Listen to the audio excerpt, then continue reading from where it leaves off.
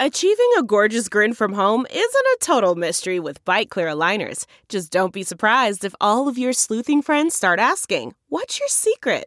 Begin by ordering your at-home impression kit today for only $14.95. Byte Clear aligners are doctor-directed and delivered to your door.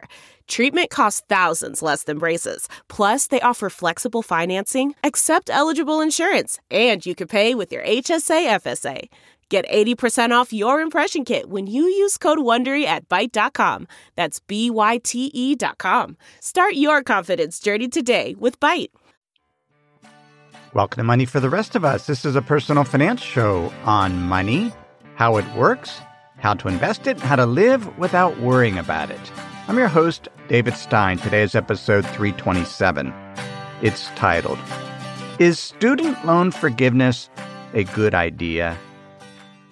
Last week, CNBC reported that President-elect Joe Biden will ask Congress to cancel $10,000 in student debt for each borrower and to extend the payment pause that's been in place since April. Borrowers of student loans haven't had to make any payments and interest has not been accruing. That provision put in place by the Trump administration expires at the end of January 2021. Biden is going to extend that and apparently going to ask Congress to cancel $10,000 of debt per student borrower. And there are some reports that he will cancel all of the debt of those who attended a public university or a historically black college or university and is earning less than $125,000 per year. There is a lot of student debt outstanding in the U.S., $1.7 trillion. It's been growing at a 9.1% annual rate since 2006. 44 million Americans owe the U.S. government about $1.5 trillion in student loan debt. The remainder is private student loans. One reason student loan debt is increasing at a 9% annual rate is there are more students going to school and borrowing money. If Biden went through with this debt forgiveness plan, it would reduce the student loan balance by about 1/3, so $560 billion. Just the $10,000 per borrower piece would reduce that $1.7 trillion amount by $440 billion. And this is according to higher education expert Mark Kantrowitz. Now, right now, student loan borrowers are struggling. According to a Pew survey, 6 in 10 borrowers said it would be difficult for them to start paying their student loan bills in February. And 90% of federal student loan borrowers have taken advantage of the government option to pause their payments during the pandemic. There are some senators, Chuck Schumer, who have called on Biden to forgive $50,000 of debt per borrower on the first day of his presidency. Schumer said, "All you need is the flick of a pen. You don't need Congress." There's some debate on whether a U.S. president has the ability to do that with the flick of a pen, or whether he or she has to work through Congress. But with the Democrats controlling both houses of Congress, it seems likely that there will be some debt forgiveness program. Senator Elizabeth Warren said student debt forgiveness is the single most effective economic stimulus that is available through executive action. Last month, in a congressional hearing with Fed Chair Jay Powell, Warren said if people who, instead of spending that money in the economy, are spending that money by sending money back to the federal government on their student loan payments, that is a problem for the economy, is it not? Fed Chair Jay Powell said that if people were weighed down by debt, or if they were unemployed, it can, quote, weigh on economic activity. He also referred to research that showed over long periods of time student debt can hurt people's credit history and ability to own a home. He said, in effect, those people are unable to participate perhaps in the economy to the full extent that they might be able to, which would weigh on the economy. How would this debt forgiveness work? Well, right now, on the U.S. government federal balance sheet, there's loan receivables. Over $1 trillion of student loan debt sitting there as a receivable. For the fiscal year ending 2019, total assets of the federal government were $3.9 trillion, of which $1.1 trillion was direct student loans. But here's the thing, $3.9 trillion in assets, $26.9 trillion in liabilities. The difference, the deficit, is $22.9 trillion. The U.S. government is effectively insolvent. It owes more than its assets. And if the U.S. government wrote off $440 billion of student loans, it would just increase the level of insolvency. It would not sink the government by any means. The Education Department, according to some private consulting work that they contracted out to understand what the potential losses are on their student loans, found, according to a report by the Wall Street Journal, that losses on the $1.37 trillion of student loans outstanding at the time this report was compiled would equal $435 billion. Only $935 billion would be paid back. And that didn't include about $150 billion in loans originated by private lenders that are guaranteed by the government. Each year, the government lends $100 billion to students to cover tuition to more than 6,000 colleges and universities. It doesn't look at credit scores or the field of study or whether students will make enough after graduating to cover the debt. The Wall Street Journal article reported that between 2005 and 2016, 4 in 10 student loans, most of them federal ones, went to borrowers with credit scores below the subprime threshold. That's assuming they actually had a credit score, which at the time that I took out my first student loan, which I'll talk about a little later in this episode, I didn't have a credit score, nor frankly did I know what I was doing. But here's the thing.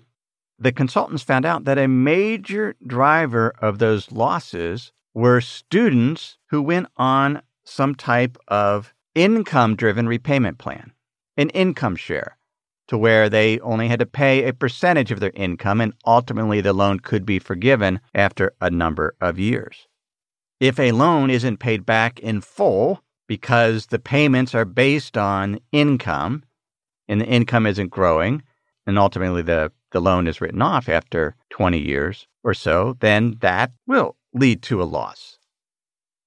In addition, that study found that there are millions of other borrowers that would default on smaller amounts, typically less than $10,000, after they drop out of a community college or a for-profit college. One of the comments in this Wall Street Journal article on the private consultant's conclusion regarding the potential losses for the U.S. government student loan program is that taxpayers would be on the hook for this. If the government wrote off $440 billion of student loans, U.S. government would receive less interest income and principal payments annually.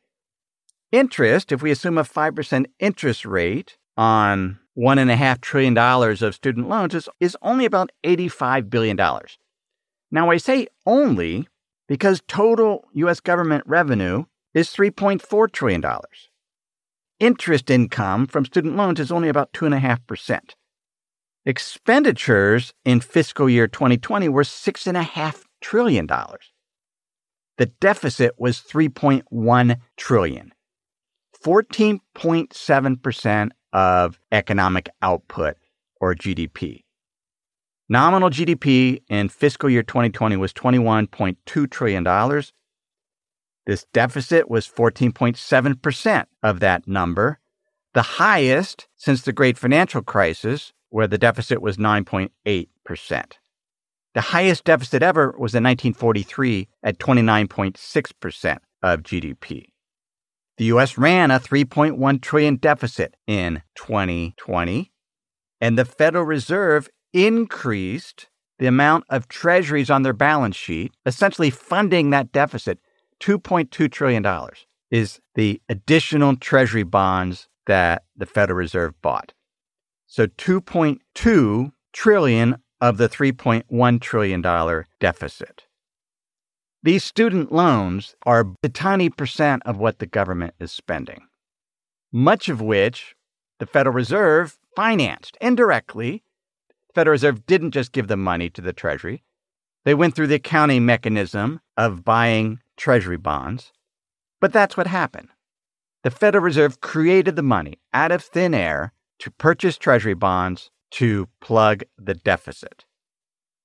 Now, when I started hearing about forgiving student loans, canceling them, my impression was the student loan burden is as high as it's ever been, that students are struggling tremendously compared to when I took out student loans in the late 80s and early 90s. What I found was the average student loan, and again, this is based on data from Mark Kantorowicz. This is just the average student loan balance for graduates with bachelor's degree when they leave school. In 1992, 1993, it was $9,300. 46% of students had student loan debt. That's about how much I had. I had a little over $10,000 in student loans when I left graduate school. Today, the average student loan balance is $29,900, just for students with bachelor's degrees. 69% of graduating students have student loan balances. That amount, going from $9,300 to $29,900, is a 4.6% annual increase. Now, that's a burden, no doubt. And if it's growing at 4.6%, it's growing faster than inflation. Yet if I look at what students are making when they graduate, in 1993, or a year after they graduated, so in 1994, an engineer starting salary was $30,900. A humanities graduate was making $21,300. So if we compare that salary to the amount of their debt, the engineer made 3.3 times the amount of student loan debt they had. And the humanities major made 2.3 times the amount of student loan debt they have. If we look at what engineers typically make coming out of university today, it's close to $70,000, or about 2.3 times the amount of their student debt. Back in 1992, they made 3.3 times the amount that they owed. Now it's 2.3 times. So they owe more relative to their salary. But the interest rates are lower now, so they're able to handle that more. But it's not this huge change that I had expected. For the humanities graduate, they went from earning 2.3 times their student loan balance to 1.8 times. Now, part of that is Pell Grants, which are grants given to low-income students to essentially pay for school. I got a lot of Pell Grants when I went to school. That program has only grown about 3.9% per year, the maximum payout amount per student. So it has not grown as fast as student debt levels. Now, we can say, well, maybe college graduates aren't able to find jobs. The unemployment rate for recent graduates was 5.1% in 1992. It was 3.9% before the pandemic hit in February 2020. And so a greater percentage of recent graduates had jobs in early 2020 than back in 1992. Now the unemployment rate, at least in September, was 9.1%, according to some data from the New York Fed, which suggests that, recent graduates are struggling to get jobs. It is harder today than it was in 1992, but not that much difficult. And I don't recall calls to cancel student loan debt back in the early to the mid-90s. Before we continue, let me pause and share some words from this week's sponsors. If you've been using Mint to manage your finances, they shut down several months ago. Well, let me tell you about the budgeting solution, the financial tracking solution I've been using for the past number of months. It's Monarch Money. Monarch Money is the top-rated all-in-one personal finance app. It gives you a comprehensive view of all your accounts, investments, transactions, and more. You can create custom budgets like I've done. You can set goals, collaborate with your partner. And now you can get an extended 30-day free trial when you go to monarchmoney.com/David. What I like about Monarch is the ability to customize what I want to see. I have custom budget categories, and then I can go on to the dashboard and see where I'm above trend on some of my spending. I especially like that Monarch will never sell your data to third parties or show you ads. After trying Monarch myself, I understand why it's the top-rated personal finance app. And right now, get an extended 30-day free trial when you go to monarchmoney.com/David. That's monarchmoney.com/David for your extended 30-day free trial. We have a brand new sponsor to our show. It's Yahoo Finance. Yahoo's been around for decades. My first email outside of work was a Yahoo email address. But the financial side, I've used on occasion primarily to get data for dividend histories for particular funds or ETFs. But I was pleasantly surprised to get back on Yahoo Finance to see how it's evolved over the years. Now it's really a financial dashboard where you can get an understanding of what's going on with the markets. There are relevant articles from Bloomberg, Reuters, the Associated Press, and the Yahoo Finance team. You can look at the economic events calendar and see which data series are being released that day and what the consensus is. You can see the pulse of the markets at any time by going to Yahoo Finance. In addition, you could see all of your investments in retirement accounts in one place. With Yahoo Finance, you get a consolidated view of multiple accounts. Yahoo Finance serves as a financial hub for your retirement accounts, but also comprehensive financial news and analysis. You need to check out Yahoo Finance, particularly if you haven't been there in a while. Check it out at yahoofinance.com. That's yahoofinance.com. A study by Pew found that millennials with a bachelor's degree or an advanced degree with a full-time job had median annual earnings of about $56,000 in 2018, roughly equal to college-educated Gen X workers in 2001. Again, we're adjusting for inflation, so this is in 2017 dollars. University graduates, roughly the same income. Whereas those that didn't have a university degree, millennial workers, made less than Gen X and baby boomers at that same age. So having the university degree has allowed younger generations to keep up with earlier generations. Yes, the student loan debt balances are higher, but they are manageable because interest rates are lower. I thought, well, maybe the pressure is coming from housing cost being so much higher. The median sales price for a home was $120,000 in 1992, about 5.6 times the starting humanities major salary. In September 2020, the median sales price for a home in the U.S. was $324,000, 6 times the starting humanities major salary. Not that much different. Now, it depends on where you live. There are certainly places where it's way more expensive and houses are unaffordable for university graduates. But if we look at the medians and the median salary, it's not that much different from earlier generations. One of the big differences, though, that is driving more student debt balances, and there is a percentage that have debt way more than $30,000, and those are graduate students. In 1992, 9% of the population had an advanced degree. Today, it's 15%. By and large, those individuals are borrowing to help finance their graduate degree. What are some of the downside if this student debt is canceled? Well, one, there could be a backlash. Some of these arguments were made by Noah Smith in an article for Bloomberg. There are those that decided not to go to college because they didn't want to take on debt. They felt it was too expensive. And now the government's coming in and canceling the student debt of students that chose to go to college. There's the idea of moral hazard, that if debts are canceled, that people will think that will just be a regular occurrence, a stimulus measure when there's a recession, in which case they might be willing to take on more debt. And then there's the idea, well, would this even be a good stimulus? Because it's not as if each student now gets $10,000.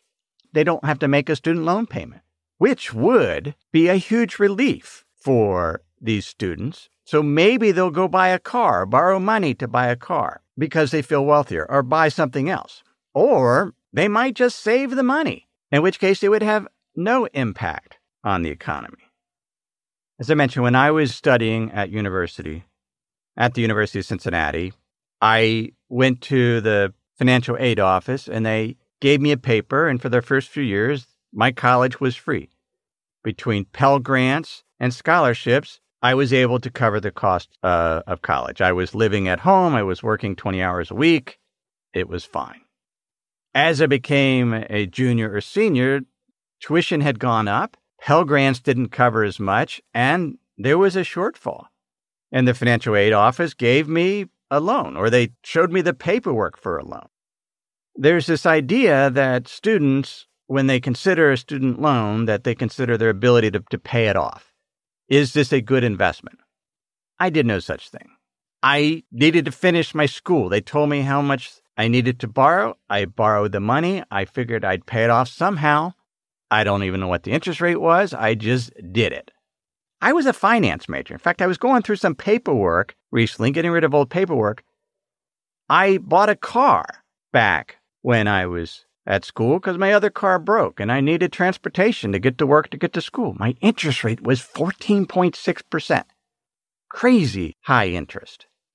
But I didn't have a choice. I borrowed the money. Student loans are structured terribly. You're borrowing money. You have no idea whether you're going to be able to pay it back because you don't know if you're going to get a job, yet you're committed to this loan, irrespective of what you earn. They don't do that for mortgages. I'm in my 4th month trying to get approved for a mortgage, and I have income, and so I'm confident I'll pay it back. But yet we set up student loans like they're a mortgage payment, and the reality is it shouldn't be structured that way. Dalia Jimenez is a law professor and director of the Student Loan Law Initiative at University of California, Irvine, said of student loans, "It's a good bet. But for the people who are suffering the most, this bet didn't work out." Taking out a student loan shouldn't be a bet. It should be an investment. And there should be some leeway based on the outcome. And the way to do that is income share agreements. Have the repayment of the loan based on how much the graduate makes. We discussed income share agreements in episode 307. They've been around for years. They were proposed by Milton Friedman back in the mid-50s. Why aren't student loans set up that way? More and more students have that option. It will lead to lower payments, according to U.S. government consultants, on the amounts of student loans that are already outstanding. They're not going to get entirely paid. In my opinion, that's okay. I also think that the universities should have some skin in the game, and other trade schools and community college. There should be some linkage to repayment based on income share agreements to what the university receives. That they shouldn't just get all their money up front, that they should have some stake as to their student outcomes. Now, there would be a lot of work to figuring out how to structure that, but just setting up student loans, the university or the other school gets paid right away, the student's on the hook, irrespective of whether they can get a job or not. They can't really get out of the student loan due to bankruptcy. There are some select forgiveness programs, but it should be tied to what the student makes and earns, and the university and the student should have an incentive for the student to make money, to get a job, to help repay the loan and to benefit from the training. As for should the Biden administration cancel $10,000 of student loans per student, I'd be okay with that if it was accompanied by a longer-term plan to fix the system. There would be such a psychological relief for some students, for some graduates, to just know that they didn't have that burden on them, many of which didn't realize what the burden would be when they signed the papers, like I did. And they would give them the flexibility to be more entrepreneurial, to not feel like they have to be stuck at one job because they have these student loan payments. I think it would be an amazing experiment to see what happens and then work on restructuring the program. Because, again, it's such a small percentage of overall revenue for the federal government. Only about 2.5% of revenue with regards to the interest income. But we're sitting here with a 15% government deficit to GDP, most of which was funded by the Federal Reserve. This would be a small experiment. It wouldn't even cost $440 billion. That's just the balance sheet hit to a federal government that already has a $23 trillion deficit. Now, should we write off $50,000 of student loans? I'm not so sure about that. $10,000, yes. It would have an impact. It would help many with lower incomes that are really struggling to make those payments. But more than anything, more and more university and other trade school tuition needs to be funded through some type of income share agreement so that all the key parties have skin in the game. That's episode 327. Thanks for listening to the episode. If you would like to learn more about investing, there's 2 ways I can help with that. First, consider signing up for my Insider's Guide email list. This is an email I send to listeners where I preview that week's podcast episode, include the show note links, and share an article on money, investing, and the economy, as well as other valuable content. It's free, and you can sign up for that at moneyfortherestofus.com. Second, if you would like some additional guidance in building and managing an institutional quality portfolio, Money for the Rest of Us Plus can help you with that. Money for the Rest of Us Plus gives you access to professional-grade portfolio tools, training, and a community to help you stay on track, tune out the noise, and grow your wealth with confidence. There are model portfolio examples that will help jumpstart your investing. You can see how I'm investing and all the trades that I make, and you get access to video lessons that will help you step by step to create an investment portfolio that will help you achieve your financial goals. You can learn more about Money for the Rest of Us Plus at moneyfortherestofus.com.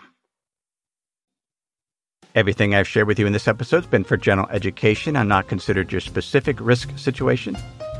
I've not provided investment advice. This is simply general education on money, investing, and the economy. Have a great week.